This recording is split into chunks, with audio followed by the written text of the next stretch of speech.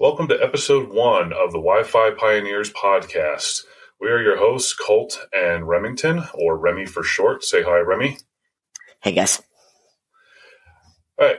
So to begin with, what is a Wi-Fi pioneer? A lot of people since the pandemic have been getting into work from home and other Wi-Fi type businesses, Wi-Fi just being any internet-based business. And it's becoming more prevalent and more necessary going forward. So real quick, Remy and I have been talking probably for the last 2 years, mostly through text message, occasional phone calls, bouncing ideas off of each other constantly. And what we've found is more often than not, we're having unique takes that we're not seeing on the rest of social media and other podcasts.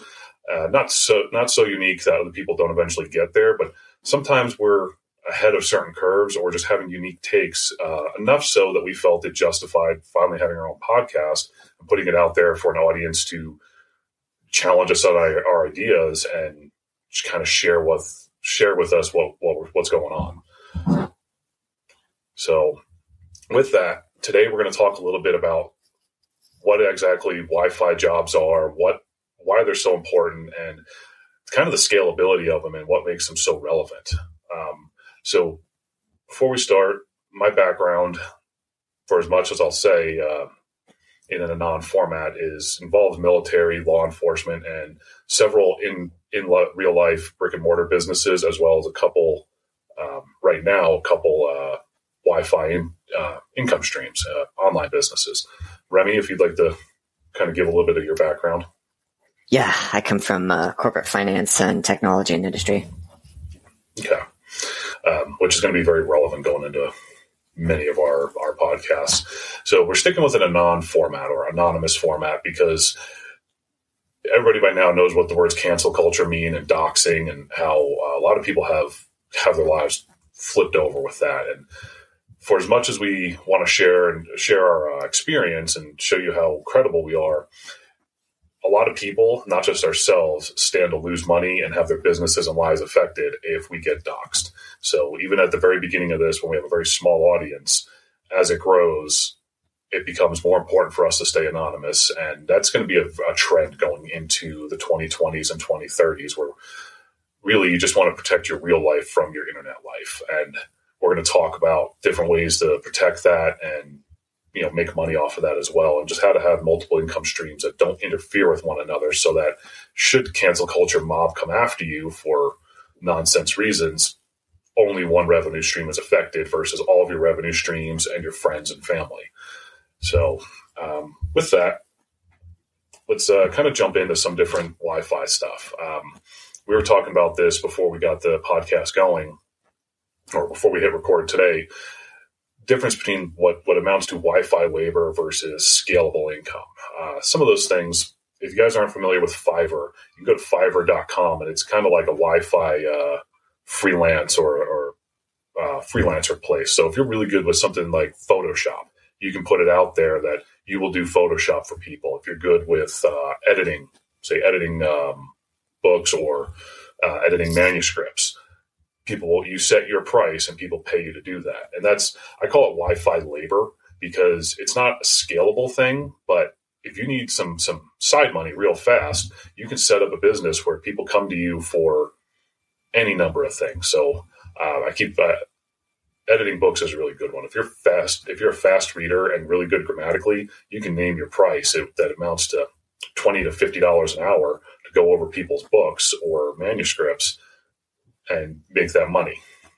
It's not scalable, but it is very relevant. And particularly important just for giving you real negotiating leverage in your real life. For example, if you haven't been able to depart the in real life job yet, and they still control your lifestyle in terms of your income and your daily schedule, having that ability to totally depart from that system if it's not treating you right, and jump into the Wi-Fi world, at least as an easy step to bigger income in the Wi-Fi world. Really important thing to have in your pocket. Yeah, and again, if you've never started with this, it's a great. You're not going to be able, like any business. Nobody knows your name. You have no reputation. You have no reviews. So you're going to start off at the bottom end of the income pool. And that's perfectly acceptable getting started because you're building something bigger. When it comes to scalability, like say you write a book, you only have to write the book once. Then you just have to sell it over and over again.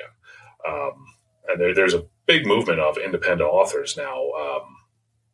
So the Amazon Kindle program has, I think it pays out $40 to $50 million a month to independent authors.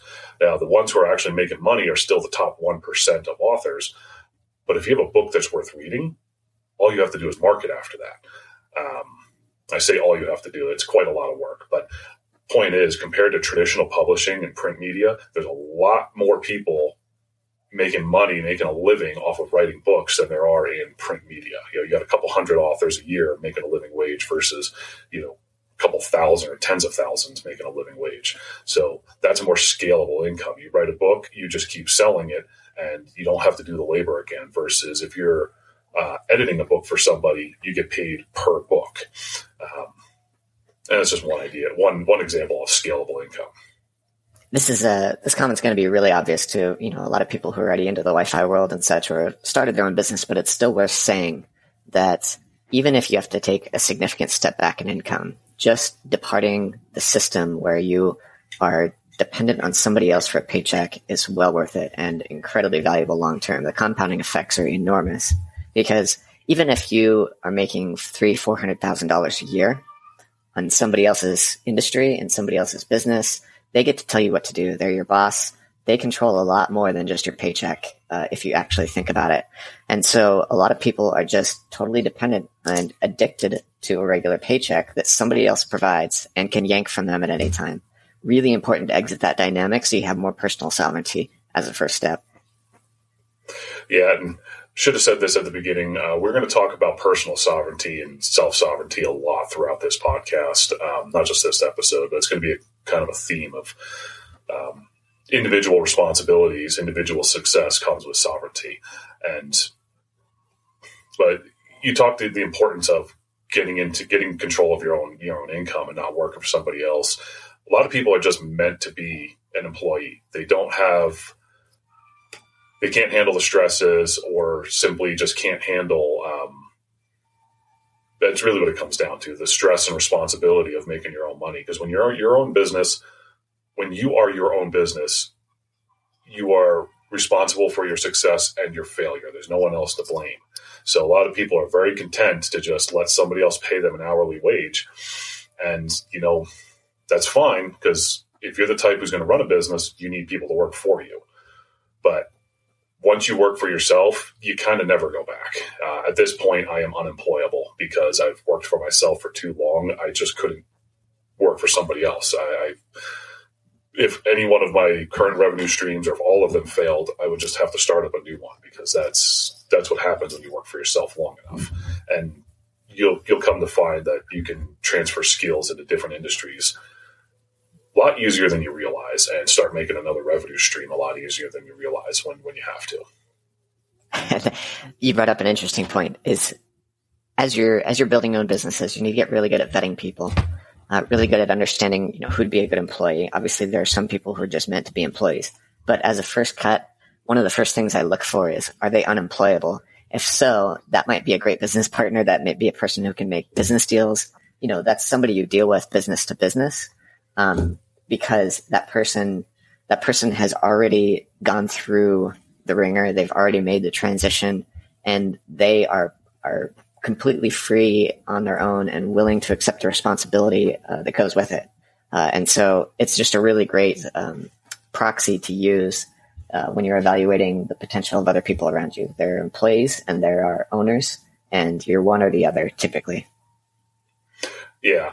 And let's see. So are you familiar with the rule of three, or the multiplier of three, when establishing wages and what it costs to have somebody? So essentially, I'm running a business. Let's say I'm doing a service-based business, and I'm charging $100 an hour for my service. I'll do that to keep the numbers even. Doesn't mean if I hire somebody that they're going to make me $100 an hour. If I'm paying somebody, say, $20 an hour as an employee, between payroll taxes and insurances and other things, essentially they need to make $40 an hour just to break even. So to make money off of them, I got to charge $60 an hour, or they need to make me $60 an hour so that they pay their $20 an hour wage, they pay their $20 an hour of taxes and insurances, and then the third set of $20, that's the actual profit. So the flip side of that is if you're an employee and you're good at your job, you're making 1/3 of what you're worth. If you're bad at your job, the numbers actually work out better because you're bad and you're kind of leeching off of other people's success. But if you're good at your job, you're being paid 1/3 of what you're worth. So that should be your first indicator that you need to start your own business. Because if you're doing really well and you're making your boss a lot of money, you could be making yourself 3 times that money. That's your first motivator. Yeah, and if you work in smaller companies, that number goes up drastically in terms of the differential between a great employee and just another employee. I've seen quite a bit of situations where, the first few hires at a company are going to be, those people earn the company 40 times their salary. Oh, yeah. Yeah, this is a rule of thumb, right? This is just a rule of thumb because if you're if you're the boss, if you're the employer and you're about to hire your first person, understand that if you're charging $100 an hour for your labor, you're not going to hire another person to make another $100 an hour. You're going to make, 1/3, whatever you're paying them. You got to do that math of the 1/3 rule to kind of get an idea of what you're going to make off of them. So if you're going to charge $50 an hour for their labor to the customer, you're going to make $15 an hour yourself profit after they're done. You're done paying your employee and paying for any of their supplies and mistakes and stuff. So it helps you understand the scalability when you're starting to take on new employees of what you can expect to make. And it also lets you know if they're underperforming or overperforming. You hire somebody at $20 an hour and they're working so fast that you're actually making $50, $80 an hour off of their labor. Well, one, it's time to give them a raise and possibly some kind of commission-based system so that they don't leave on you. But also to understand you got a valuable employee versus you hire somebody at $20 an hour and they're costing you $20 an hour because they're breaking stuff all the time. It gives you a baseline to do the math, to understand, is this person a valuable employee or not? Definitely. And you can even go one step deeper when you're thinking about where to get your first customers, because if you think about the actual value that you're bringing and the value that any of your employees are bringing and what the price of that is, and consider what a customer of a major corporation is getting for that price, or say a customer of some sort of franchise. Think about the employees that franchise or that major business is employed and what the level of service that they're providing. The differential is enormous, right? You're going to be, you can directly steal customers right off the bat simply because you're providing real service and you don't have all this ridiculous overhead. And you're probably bringing to the table employees that are quite a bit more valuable for, roughly the same price. And so you can just take that market share right away. It's just right there for the taking. Yeah. So the other thing I wanted to talk about with this, we're kind of talking a lot of general things here, and in later episodes we'll get into more details on some of these topics because we're kind of casting a big net on the first episode. But trust of business and partners and employees.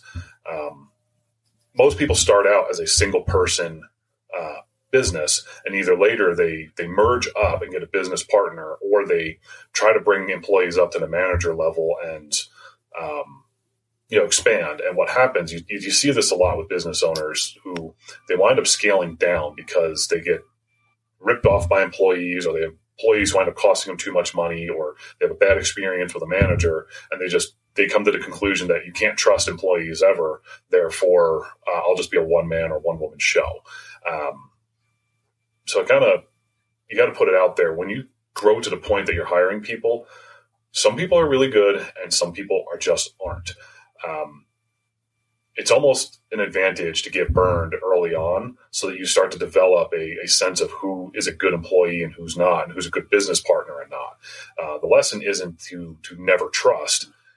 The lesson is to trust cautiously.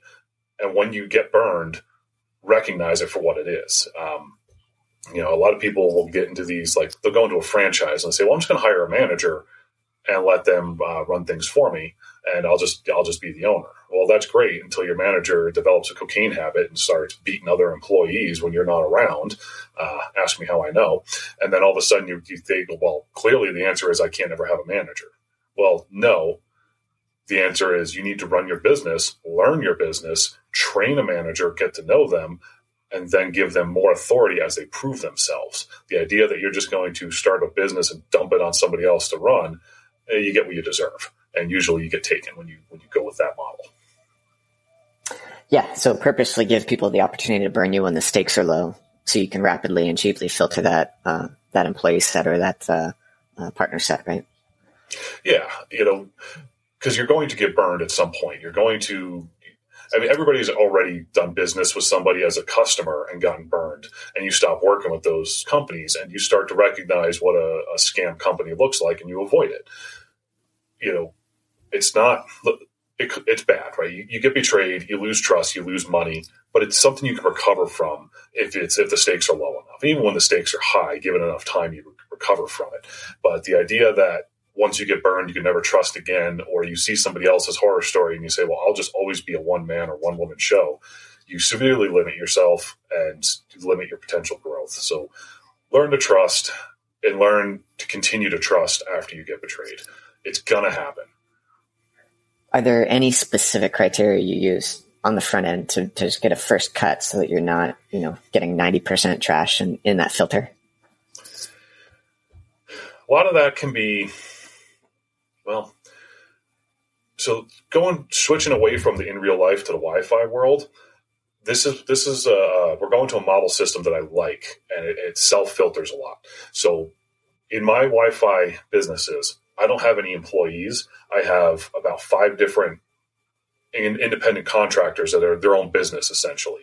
So I pay somebody for my editing.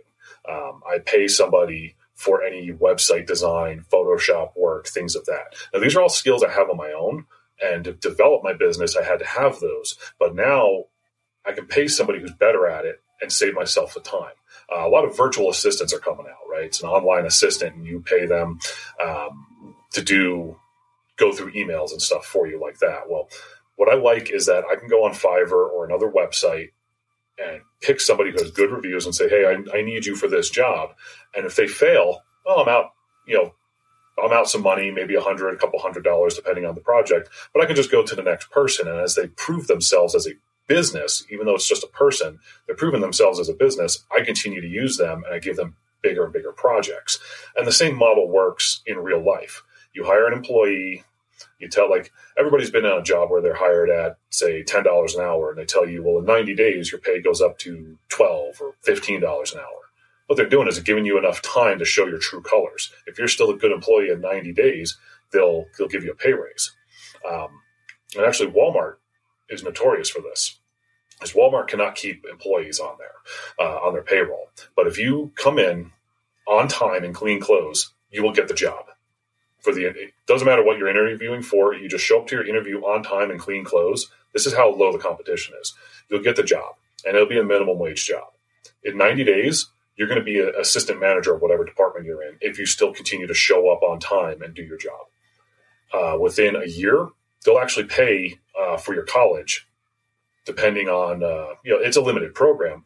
But if you just show up every day on time, within a year, you'll be a manager of a department, and you will be getting. They'll be paying for your college. So an incentive structure like that. Now, obviously, you're not going to be able to do that as a small business, but it's the same concept. You hire people in, and you tell them after this many days, you get this. After this many days, you get a pay raise. Give them the opportunity to work overtime and see if they produce in the overtime. You just give them more opportunities as they prove themselves, and typically you'll wind up finding out who's going to be a good employee and who's just going to be a worker drone. Because sometimes you give people opportunities and they're just like, no, thanks, I'd rather go home. You will find employees who know to the hour how long they have to work in order to pay their bills for the week, and they won't work an hour more. And those people just don't get better opportunities because they're never going to produce for you. Whereas other people, you give them a chance to work overtime and they'll work every hour of it, and they'll produce. Yeah. So really pay attention to self-selection mechanisms and what a term of art people like to use, adverse selection, which means there's something in the process where people have made a choice that indicates, or at least means that if they're staying in that environment, they've definitely chosen something that means they're mediocre in some way. For example, government, let's just say it, right? Yeah, exactly. And so, I mean, that is the first cut. And if you just take a few moments to make some observations about the decisions participants are making in any particular environment, you'll see these dynamics jump out right away. And that's just a great spot to step away. That doesn't mean that everybody in that environment is worth avoiding. It just means your hit rate's going to be really low. And you have to have some other filter in place to make it worth your while to sort through that data set to look for, potential people to do things with. But I also have a side point, kind of in the brick and mortar real world side, which is it always amazed me how many employers I saw wouldn't rapidly promote and compensate new hires who massively stood out from their peers. They just created this revolving door of entry level employees as a commodity, which you understand. It's like, okay, maybe if it's McDonald's, you get it, but even big name talent based organizations would do the same thing. And it just blew me away. I mean, this is your competition. They're doing such terrible business, make such terrible decisions that you can just steal their market share. Oh yeah. And look, I saw this a lot when I was in the military is, kind of came up with the phrase that if you work hard, you will always be rewarded with more hard work. And if you are a shitbag, you'll be rewarded with nothing. Meaning that you'll never be asked to do any work. So you see, and this works in the corporate world too, but the military, we'd see the same shitbags would just skate out of work. They do half-assed jobs and nobody would ask them to do anything. Whereas the people who are the first ones to raise their hand and volunteer to go do work, they'd get assigned all the work all the time because they were reliable. Well, this inverse reward structure would mean that when enlistment time was up, or in the case of some of the officers that were competent, when their term of service was up, they were gone. And they'd move on with life. And the smartest officers I know never made it past the rank of captain because they would get out, and that's about the time that they would have to renew their service. They'd get to the rank of captain, and then they would be gone. And they either start their own business or they go work for some corporation, and they're making double, triple, quadruple the money they would make if they stayed in the military.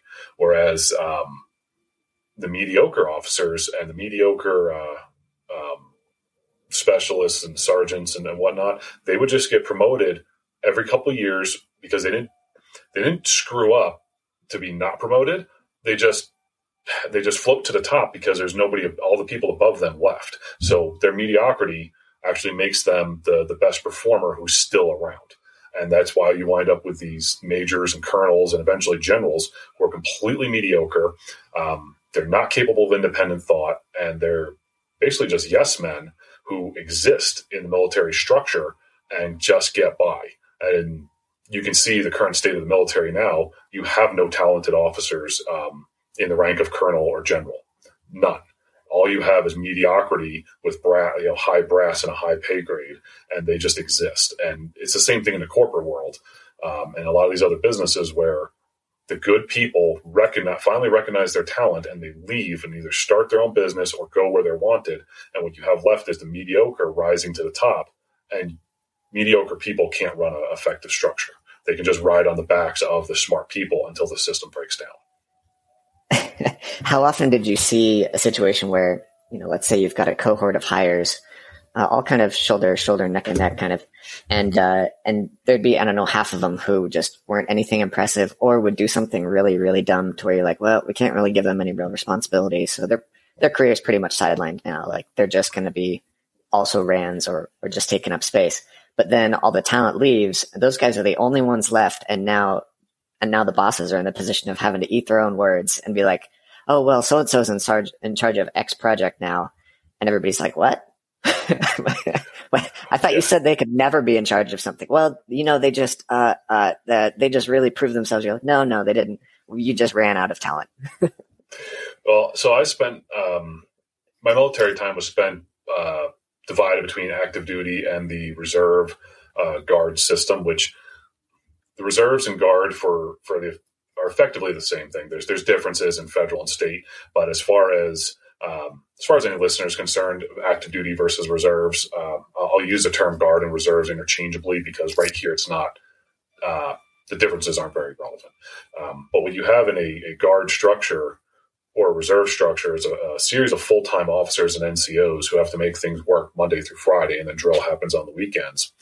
But you have the same deadbeats who they can't fire them because to be fired from the military, you essentially have to steal something, beat your wife, or do drugs. So as long as they don't do those three things, they can't fire them. So you have a captain who's completely incompetent. So they'll shove them off to some admin position. They'll put them in a staff position for time. And then what happens is you wind up with a recruitment lag, and you don't have any captains to take over a company command again, and you need a company commander, so you bring him back out of the dust, you dust him off, and you stick him back in there, and he'll run that company into the ground. They'll fail inspections and whatnot, and people aren't getting their proper training, so they'll move him back into a staff position a year later, put a competent captain in, the captain will get that company running again, and then a year or two goes by, that captain either leaves the military because he's valuable or they promote him somewhere else, and they need a company commander again. So they dust off the same captain who's been a captain for 10 years. He should have been promoted to major or something else, but they don't dare promote him because he's too incompetent. But they don't get rid of him because when they need a warm body to occupy a position, they put him back in place. And these same losers rotate around, and some of them get a career out of this where they'll actually make it to lieutenant colonel or colonel because enough time goes by that they can't justify not promoting them. So they promote them, and they just exist, and they don't screw up bad enough to be fired, but they can never get rid of them. Yeah, so I guess the direct relevance to starting a business is, as a first cut, just an easy heuristic to use, just finding other Wi-Fi people is a great filter, because guess where they're coming from? These big companies, government, etc., who can't compensate them appropriately. They're way too valuable to be there. And so they're exiting the system, just like going galt, right? And so at the same time that you're seeing these corporations that are just zombies and just cannibalizing their brand and their market share and just surviving on sheer momentum and altitude, or at least sacrificing all their momentum and altitude and just spending on their bank accounts, all the talent is leaving. And you can really capitalize on that by finding these other people who are motivated, and not only that, but take a lot of personal responsibility and deliver a lot of value, and have, as a result, decided to go into the Wi-Fi economy. Yeah, and this may seem counterintuitive at first, but let me get through the whole bit. A lot of people are starting their Wi-Fi economy or their Wi-Fi business while not just working for somebody else, but actively at their job, because so many of our jobs now, you have to work 40 hours to get your paycheck, but the job can be done in 10 hours. So somebody is going to sit there, get their actual work done in the first 10 hours of the week. In the next 30 hours, they're just at their desk on company time working their Wi-Fi business. And you go, well, that's theft. That's theft of time, whatever. It's like, no. They're not being paid for the hours they work. They're being told to work a minimum amount of hours because corporations still haven't figured out that you don't have to do 40 hours of work to get the work done. So they're taking advantage of the system they're in to build their business. That's a smart person. If they can do a 40-hour-a-week job and start a business in the same 40 hours, that's a person who knows how to utilize time. And whether you employ them or simply use their service, their Wi-Fi service, it's a valuable person. So look for those double dippers. A lot of these people will actually tell you they work 3 full-time jobs from home because the 40 hours of work they need to do can be done in 5 to 10 hours. So why not get 3 full-time paychecks for it? The people who are smart enough to figure that out are people who you want to work with because they can get jobs done quickly. It's you get kind of reverse sticker shock when you exit the wage system and go out and land your first contract or something under your own name, because then you start to realize what people are actually willing to pay for value. And so it's I remember when I first took the first consulting gig and I was, moonlighting, and I realized I was making something like 15 times my hourly wage consulting. It's very, very common. Yeah. Well, that's when I realized I could do the manual labor of my writing while working for the government and then continue to make money off of that writing, it made me realize that, I don't have to work for the government anymore. I could just keep doing this. And in a given day, I've gotten myself to the point where I can spend 3 hours a day on a computer. And granted, it's 7 days a week, but I don't like to spend any more than 3 hours a day on a computer. So I don't. And that's how I got my Wi-Fi stuff structured. Now, I had to do a lot more than that at the beginning end of it, but now I've got things moving to where I can do 3 hours of work a day and then be on with my life to go do my IRL businesses. Because personally, I need some labor in my life just to stay sane. But that's actually kind of an abnormal thing. But I was able to leverage my position in the government while I was on their hourly wage to build my businesses out and then leave. So I was very, very underutilized where I was. And rather than try to build up get more recognition in my 40-hour week job, I just left. And I can never go back now. And that's what happens is you realize your worth when people are paying you for what you can do.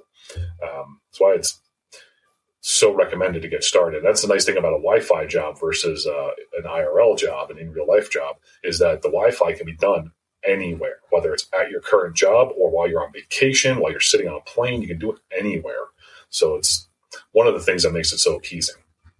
And okay. I was going to say, I bounce back and forth between real life jobs and Wi-Fi jobs because real life jobs are great. Somebody has to do the actual work, and there's no reason why you can't make money doing it. So I'm never going to say one's better than the other. I have revenue streams in both the real world and the digital world. The digital world makes me more money, but there's more mental and emotional satisfaction with real life work because it's tangible. But some people just aren't meant for Wi-Fi work. Some people are meant to be physical laborers, and they're real craftsmen and tradesmen. And there's a lot of money to be made in that space. So don't be turned off just because we're called Wi-Fi pioneers. Don't be turned off by the idea of doing physical work or real life work. It's still scalable. Not as scalable, but you can still make a huge amount of money and scale those jobs. So don't be afraid to do those as your own business. Yeah, and if you're listening to this podcast, you've already opted into something important, right? You've already made a decision to invest some of your time to make your life better. And if you're concerned about taking the leap, just understand that the entire system you've participated in so far from preschool has preconditioned you to be terrified and incapable of going out on your own. But guess what? Humans have lived and survived and thrived in incredibly hostile environments for thousands of years, if not longer. And and you're perfect. It's perfectly within your genes to do it, right? You just have to try, and you just have to stick with it and not get discouraged. But the biggest barrier is just the psychological one that the situation, the school system and the corporate system has ingrained in you to not even try. So just try, just get started. But I guess a relevant question would be, is it better to start with something small that doesn't scale so you can escape the plantation, or should you stay on the plantation while you do a side hustle that scales rapidly? Just you're not going to see results on it for a while. Well, it's trade-offs, right? There's no right answer. There's trade-offs. You can start a side hustle while working for your corporate job, your W-2 job. But sometimes the mental trap is people think, well, it's a side hustle, so they always treat it like a side hustle. You'll see people who, whether they're putting themselves out on Fiverr to do a job and just picking up the occasional bit of money, or like an auto mechanic that starts fixing cars at home after work for an hour or two, but never takes the leap to become his own business. Farmers who they'll have 10 acres or 20 acres of land, and they'll raise sheep, but they'll never raise enough sheep to make money. And it's just a hobby. I don't want to make money. And that's an out. It's a mental trap. So sometimes your side hustle keeps you in a mindset of it's a side hustle. It's not a real job. Whereas when you go full bore into something, you quit your job and you say, I'm going to do this new enterprise, you have no safety net. And for some people that forces them to be successful, but other people without the safety net, they can't keep it up long enough to be successful. And then they fail and get discouraged. So it really comes down to trade-offs. If you keep the mindset correct, you can work your full-time job and build your side hustle till it's no longer a side hustle. And it's probably better not to use the word side hustle. It's probably better to tell yourself your new business, because then you're never thinking of it as a side, but you're thinking of it as a path to your full-time independence. The other relevant point I'd make is that if you're talking about high growth businesses, and I've been involved in a few, you just have to understand that there's a high failure rate. Just from the outset, it's just a reality. Even if you have a great team, even if you have a great opportunity, there's just a tremendous amount of variability that's not directly within or indirectly within your control. And so you have to be ready to endure some of those setbacks. And cash flow constraints are a real issue, right? Like I've seen really talented people take 20 years to get going because they had one major setback that cost them 5 or 10 years. And then it takes another 5 or 10 years to actually deliver on the winner, right? And so just keep that in mind when you're planning out what a reasonable time frame is for your particular lifestyle. If you've got kids, if you've got a lot of existing cash flow commitments, that's that can factor in very heavily. And you said it exactly right. It's just trade-offs. There's no one better than the other. It's that you have to kind of consider the entire piece, right? But one of the things that may not stick out to you right away until you actually jump is that all the other processes necessary to run your life, for example, mortgages, depend heavily on this W-2 system. And there's just so many of them that cannot even process what a perfectly good credit looks like, right? So if I saw somebody who's starting multiple businesses, very capable of turning those businesses profitable, that looks like a great credit to me versus a W-2 employee who's completely dependent on one business surviving. And if that business doesn't survive, where is their other cash flow coming from? I have no idea. Like, are they going to get another job soon, or are they going to be unemployed for 6 to 12 months? Yet the system benefits that W-2 employee. It's almost like the entire system is built to keep you on the plantation. So just keep that in mind, manage those risks ahead of time, and you'll be fine. Yeah, that's something. I'm glad you actually brought up the mortgage thing, because I experienced that when I left my government job and started my first, or it wasn't my first, but my first independent and truly successful business. I did so realizing that even though I'd make a year's pay in 3 to 4 months, I would not qualify for a loan for at least 2 years, because I had to show 2 years of successfully running this business and bringing in money. And even though I could point and go, hey, I just made more in the last 4 months than I did in the year prior, it didn't matter.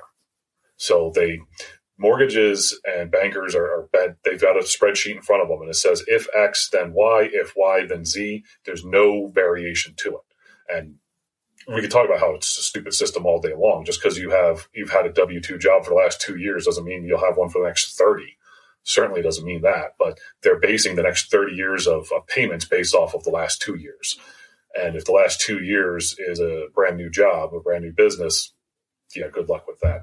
And on that, if you reinvest your profits back into the business, that's a loss. Doesn't matter that you took $100,000 in profit and improved your business and bought a new store or bought new equipment or whatever. That's a loss. So that's something to think about is, you invest in your business to bring your tax liability down, but that means that you're now running at a loss. So that's a whole nother year that you'll not qualify for a loan. So just understand what you're putting yourself into, that, buy your house beforehand, buy your car beforehand, buy anything that you're going to do with a loan. Do that before you quit your W-2 job, because, of course, what's the unspoken part of that is make sure that when you quit your W-2 job, that you're confident in your business's ability to continue to pay your debts. Don't go into debt if you're uncertain. I'm just going to throw that out there. Yeah. And we'll get more into some of the details along the path that make this easier.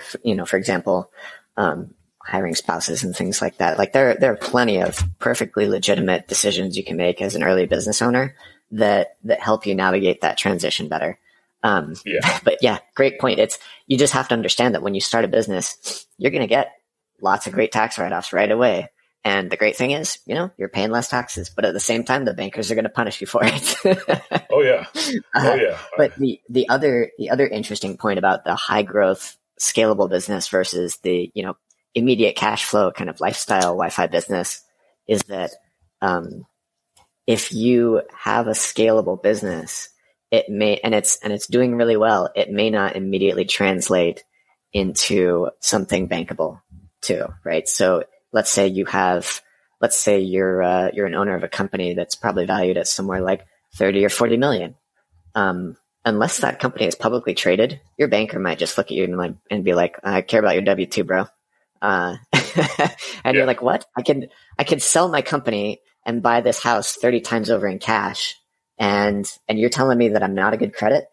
Okay, fine. All right. And the other thing is, when you start a scalable business, you're purposefully taking a low salary, right? And your investors are going to expect you to take a low salary.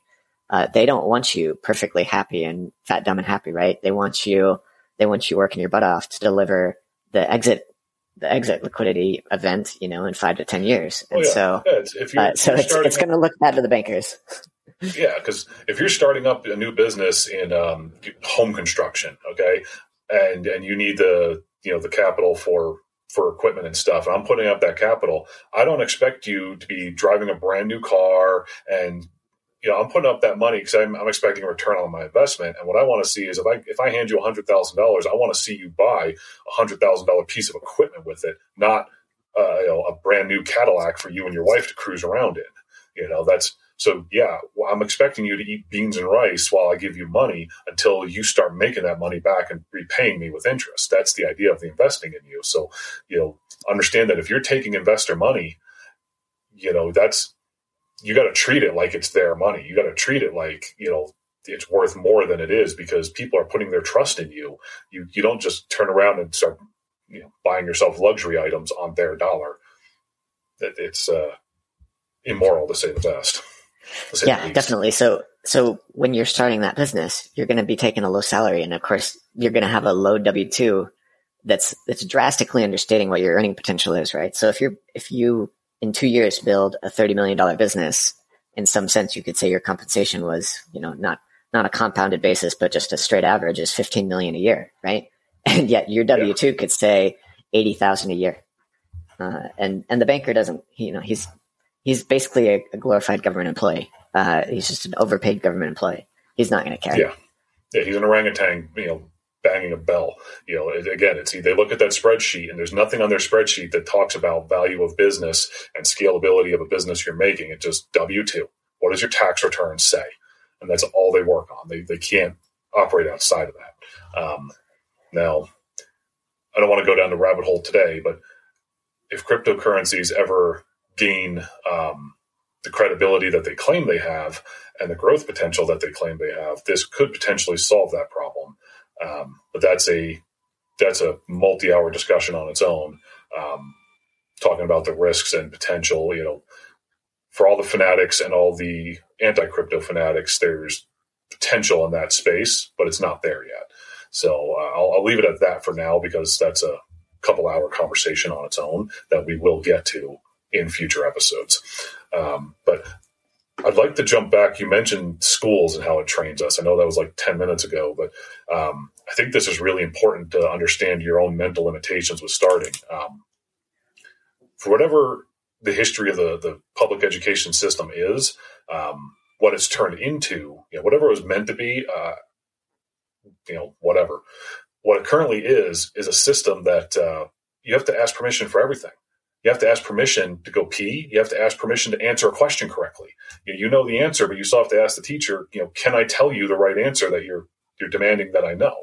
Everything is permission based, and it really stifles the independence of potential entrepreneurs, because now you get into this space of, all right, I want to go start a business.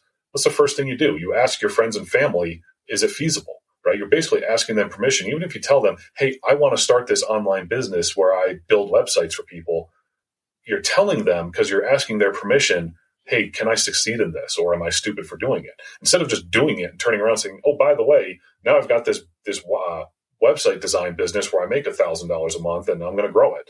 Like, no, you're asking for permission for everything. And you go to a corporation, you're asking for a job, you're asking for a pay raise, you're asking for a salary. You're never telling people, I'm worth this, pay me for it.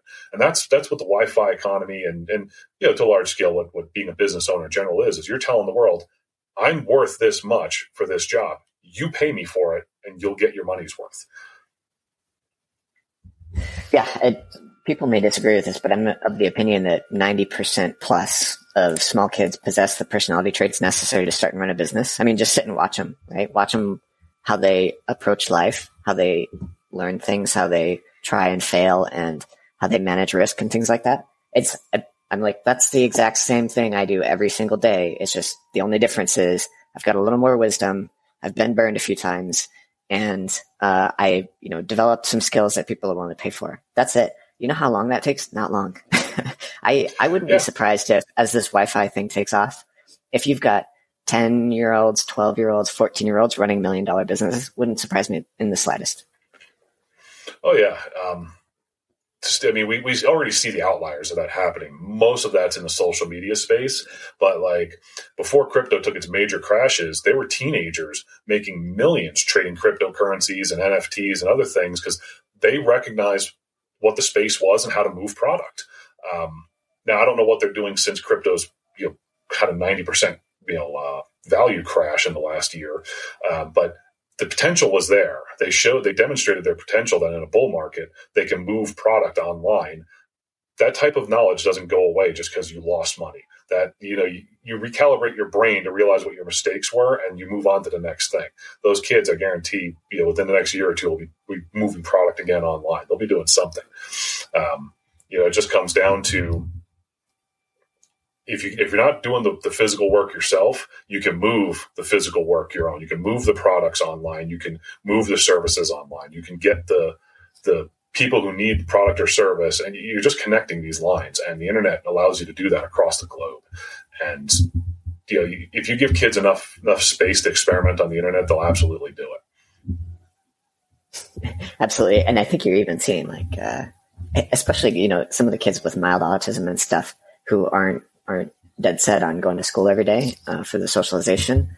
They live in the online world. They love the online world, and they can immediately recognize some of these things. Plus the hyper focus that they demonstrate, they can quickly jump to the forefront in terms of expertise in a particular field, especially one that doesn't require active participation. So you could say there's this one kid a few years ago I saw, I want to say he was like 12 or 14 years old, cutting tape of college football games and analyzing them, and was doing it incredibly well, right? Whereas, if you needed a skill where, I don't know, if you were teaching combat skills, probably need some real life experience. But there are other things where the field is wide open for somebody to come in who's just got some time and interest and can jump into this stuff. And very quickly, I think if people don't jump into the Wi-Fi world, they could very quickly become obsolete because they will be 30 years behind somebody else who made the jump when they were 10 years old. Yeah. Well, I'm glad you brought up the autism part of it too, because so social media, we know for 90% of the people out there, it's a dumpster fire and it's creating anxiety and a lot of depression and other issues, right? Social media is what you make of it. And it can definitely be used towards evil and to just evil force in your own life. But the flip side of that is you can use it. You can really use it to improve your life. So Twitter, I use Twitter in a read-only capacity up until this podcast. And then I decided, it's time to actually, you're not going to get listeners if you don't engage in the social media space. But prior to my engagement for about a year, I was read-only on Twitter. And I followed about 50 people whose content was good, away from the politics, away from the drama, away from the celebrities.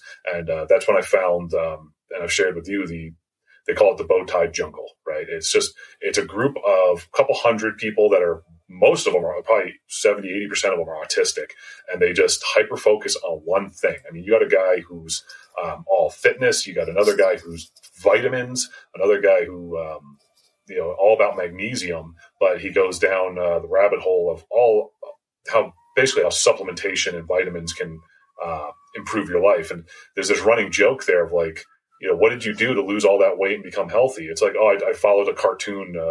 I followed a cartoon on the Bird app.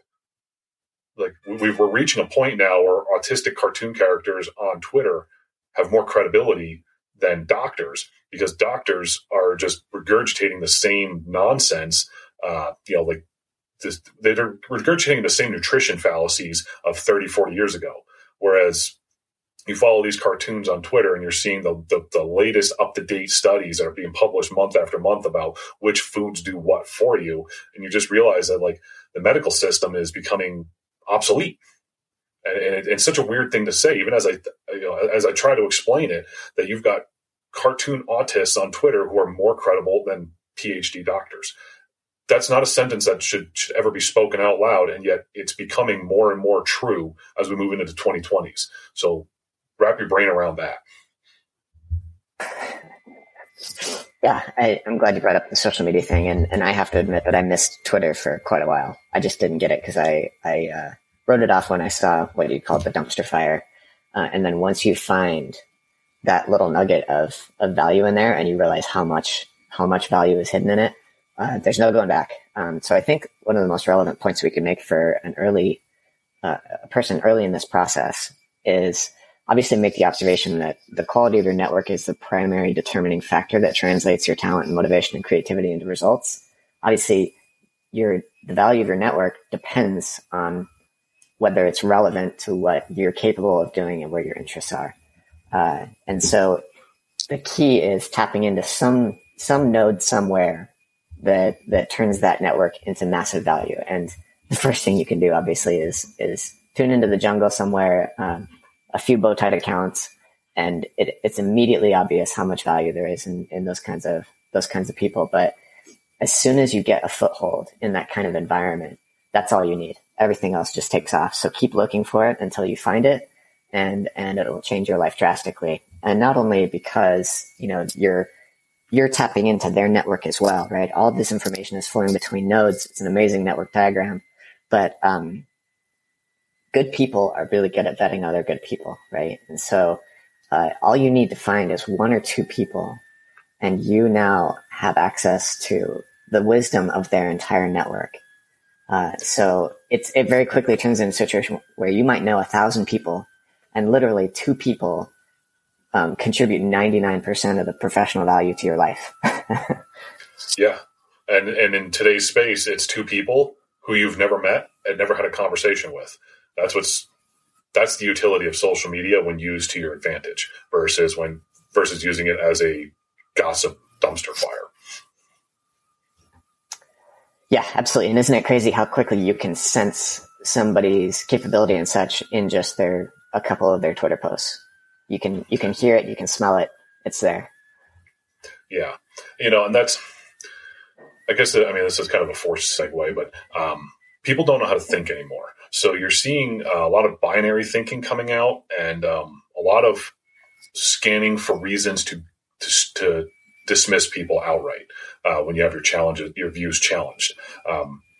Sometimes people are just stupid, and there's no reason to follow them or listen to them. But we get into this binary mindset, and I think that has a lot to do with American politics of Democrat versus Republican.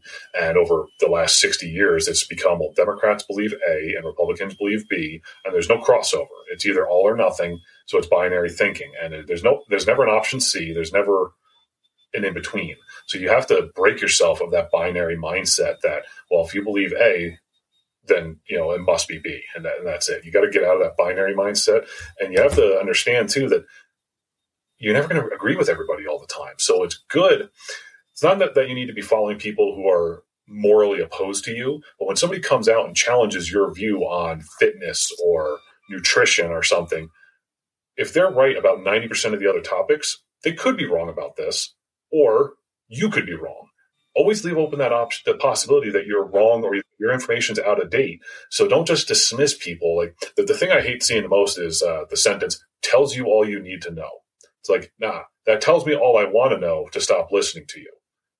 It could be something good. If you're defending pedophiles, I'm certainly not going to listen to anything else you have to say. So at the extremes, that sentence makes sense, tells me all I need to know. But more often than not, it's somebody says something like, well, eating more meat is actually good for you. And it's like, well, that just tells me all I need to know. Well, no, it doesn't. It tells me that he's going against medical establishment. Maybe he has a reason for it, or maybe he's wrong. But I'll give him a benefit of the doubt since he's right about all his fitness things or all his other posts. I'm gonna give you the benefit of the doubt and actually listen to what you have to say rather than looking for a cheap reason to discount you. Yeah, absolutely. So I'm just kind of pulling together the threads of the conversation that we've had so far and just thinking about the relevance to somebody who's, early in this process. I think that's probably who would most benefit from what we've been talking about today. People who are well-versed in the jungle.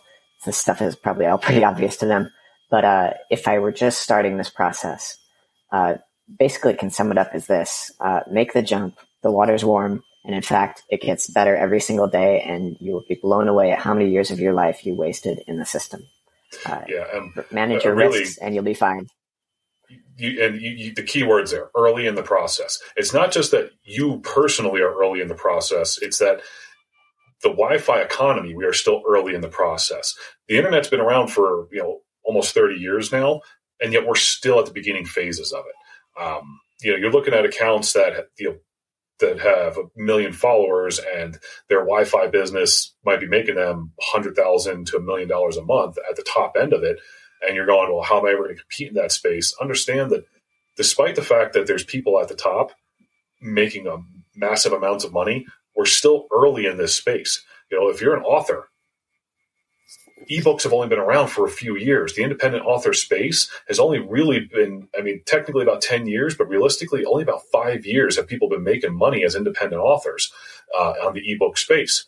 If you have a writing talent, whether it's fiction, nonfiction, you're early to the game. You can compete in this. Every one of these Wi-Fi niches that's making massive amounts of money, it's true. Only the top 1% are making, really livable wages. But you only need to find one niche to put yourself in the top 1%. And to put yourself in the top 10% of any niche really just means consistency over 3 to 6 months. It doesn't take much to be in the top 10%. Closing the gap to the top 1%, you've got to really be good at it. You only got to pick one niche of thousands of online niches to get good at. And we're all early to this game. The podcast space, for the fact, even though there's 1 million podcasts out there, we're all still early to this space. 20 years from now, cable news is gone. Cable dies with the last boomer, and it's going to be all podcasts of some sort. So we're all early to the space still. There's still room for all of us to grow. There's so much money to be shared on the internet. You only need a small piece of it. So don't be discouraged and think that you're late to the party. You are still early to this game. Man, you nailed it. People massively underestimate how much the internet is increasing the size of the pie. The real economic growth here is just unfathomable. People think that, if there's a trend coming and they're not one of the first people they know into it, they've missed it. Kind of like, I don't know if you're thinking about housing boom and bust. Very different here. This is a multi-century boom. And we haven't even brought, most of Africa on here. We haven't even, all this stuff. It's a network effect. The more people participating, the more value there is to be shared. It's not divvying up the pie, and if there's more people, there's less value that each person gets. No, it's quite the opposite. It's a network effect. It compounds for each new person that comes and contributes value. So just get started. And that's a big reason why we use this name, Wi-Fi Pioneer. There are people who are quite a bit further ahead of us on this. Yeah, definitely. But when you consider the entire population, this is an entirely new country that's being formed, that you can find your particular paradise in. And don't let the fact that it feels like there are people way ahead of you that mean that you missed it. You didn't miss it. It's very early. Just get started. Yeah. If you consider that the Industrial Revolution started in the 1800s, and you can argue, where, but let's say roughly the 1850s when railroads started coming out was probably the big pusher of it, and steam engines. So 1850, give or take. The Industrial Revolution didn't end until about 1950. Then we started moving into a technological revolution after that. So you get 100-year industrial revolution, and then we went into this technology-based revolution, and now we've got the internet. It's going to be going on for at least 100 years as it transitions, and you're still so early to the game. Don't be, as you said, don't be discouraged. You can absolutely carve out your niche of this massive, massive pie. Yeah, your descendants will thank you. Just imagine 50 years from now what compounded gains look like and how drastically different their lives will be compared to the people you see watching Netflix all day. Yeah, exactly. And we haven't even talked about how generational wealth might look in the internet space, but the America got away from generational wealth around the Industrial Revolution. People were able to leave the farms. The farms used to be how you pass generational wealth. You pass your property and your cattle and your livestock on to your son. Your son would pass it on to his son, or if you have daughters, you bring you'd marry a man into the family and pass it to him. But you were never starting from zero. We got into the Industrial Revolution. Everybody moved into the cities, and every generation since has started at zero. You left your parents' house and bought your own house. You had to get your own career. You didn't take any of your father's wealth with you, and he didn't take any of his father's wealth. Now, of course, we've got, across both genders, we got wealth going. So you're not taken from your mother or your father. Most of us have divorced parents or will have divorced parents. So the generational wealth is fracturing all over the place. If you can get into this Wi-Fi space and start building something, you can pass it on to your kids when they're 10 or 12 years old. Imagine, passing the knowledge of your Wi-Fi business to your kids, and they're learning in the space as it adapts. So it's not just that you're passing on a Wi-Fi business; they're learning the technology at an early age, so that it offloads one. Kids learn technology faster than adults, so you don't have to keep up with the space as much. And before they're even out of high school, they're able to run a successful online business and expand it. I mean, this is going to do wonders for generational wealth. I really can't even, I actually need time to really think about that, because it just occurred to me as we were talking, the implications of that. Yeah. And allowing your kids to spend more of their lives doing highly productive, valuable things instead of, waste time jobs. I spent a lot of my life in really low value jobs where I was just a corporate slave, pulling a handle, right? Yeah. I was capable of way more than that, and I had to sacrifice a lot of my life to escape that dynamic. But if you can get a kid started on something really valuable early in life, yeah, granted, there are going to be some very important decisions you have to make as a parent about how to teach them good values and not have them be a spoiled brat. But at very least, you can create real wealth and improve standards of living and be in control of the kind of life you want to live, make those decisions consciously instead of having your life being forced upon you because you started off on the plantation and you have to spend 30 years trying to escape. Yeah, that's the barriers to wealth and the barriers of generational wealth are going to be removed through this process. That's for sure. And, I actually do. I want to talk about that on another podcast. We'll get really in depth about barriers to wealth in the financial world and stuff. But that could be a pretty deep topic on its own. But bottom line is that we're working around those barriers, and nobody's going to be able to put them in place fast enough. That the internet's going to grow too fast for them to really hold you back. Yeah, sounds good. I do have to get running. Okay. So, all right. We're going to pause it here. Thank you for listening in on our first episode. A reminder that nothing we have said here today is to be considered financial advice. It is just our opinion. We would like to hear your opinion about the show and the topics we've covered and things you'd like to hear in the future. Remember, nobody's going to save you. It's up to you to save yourself.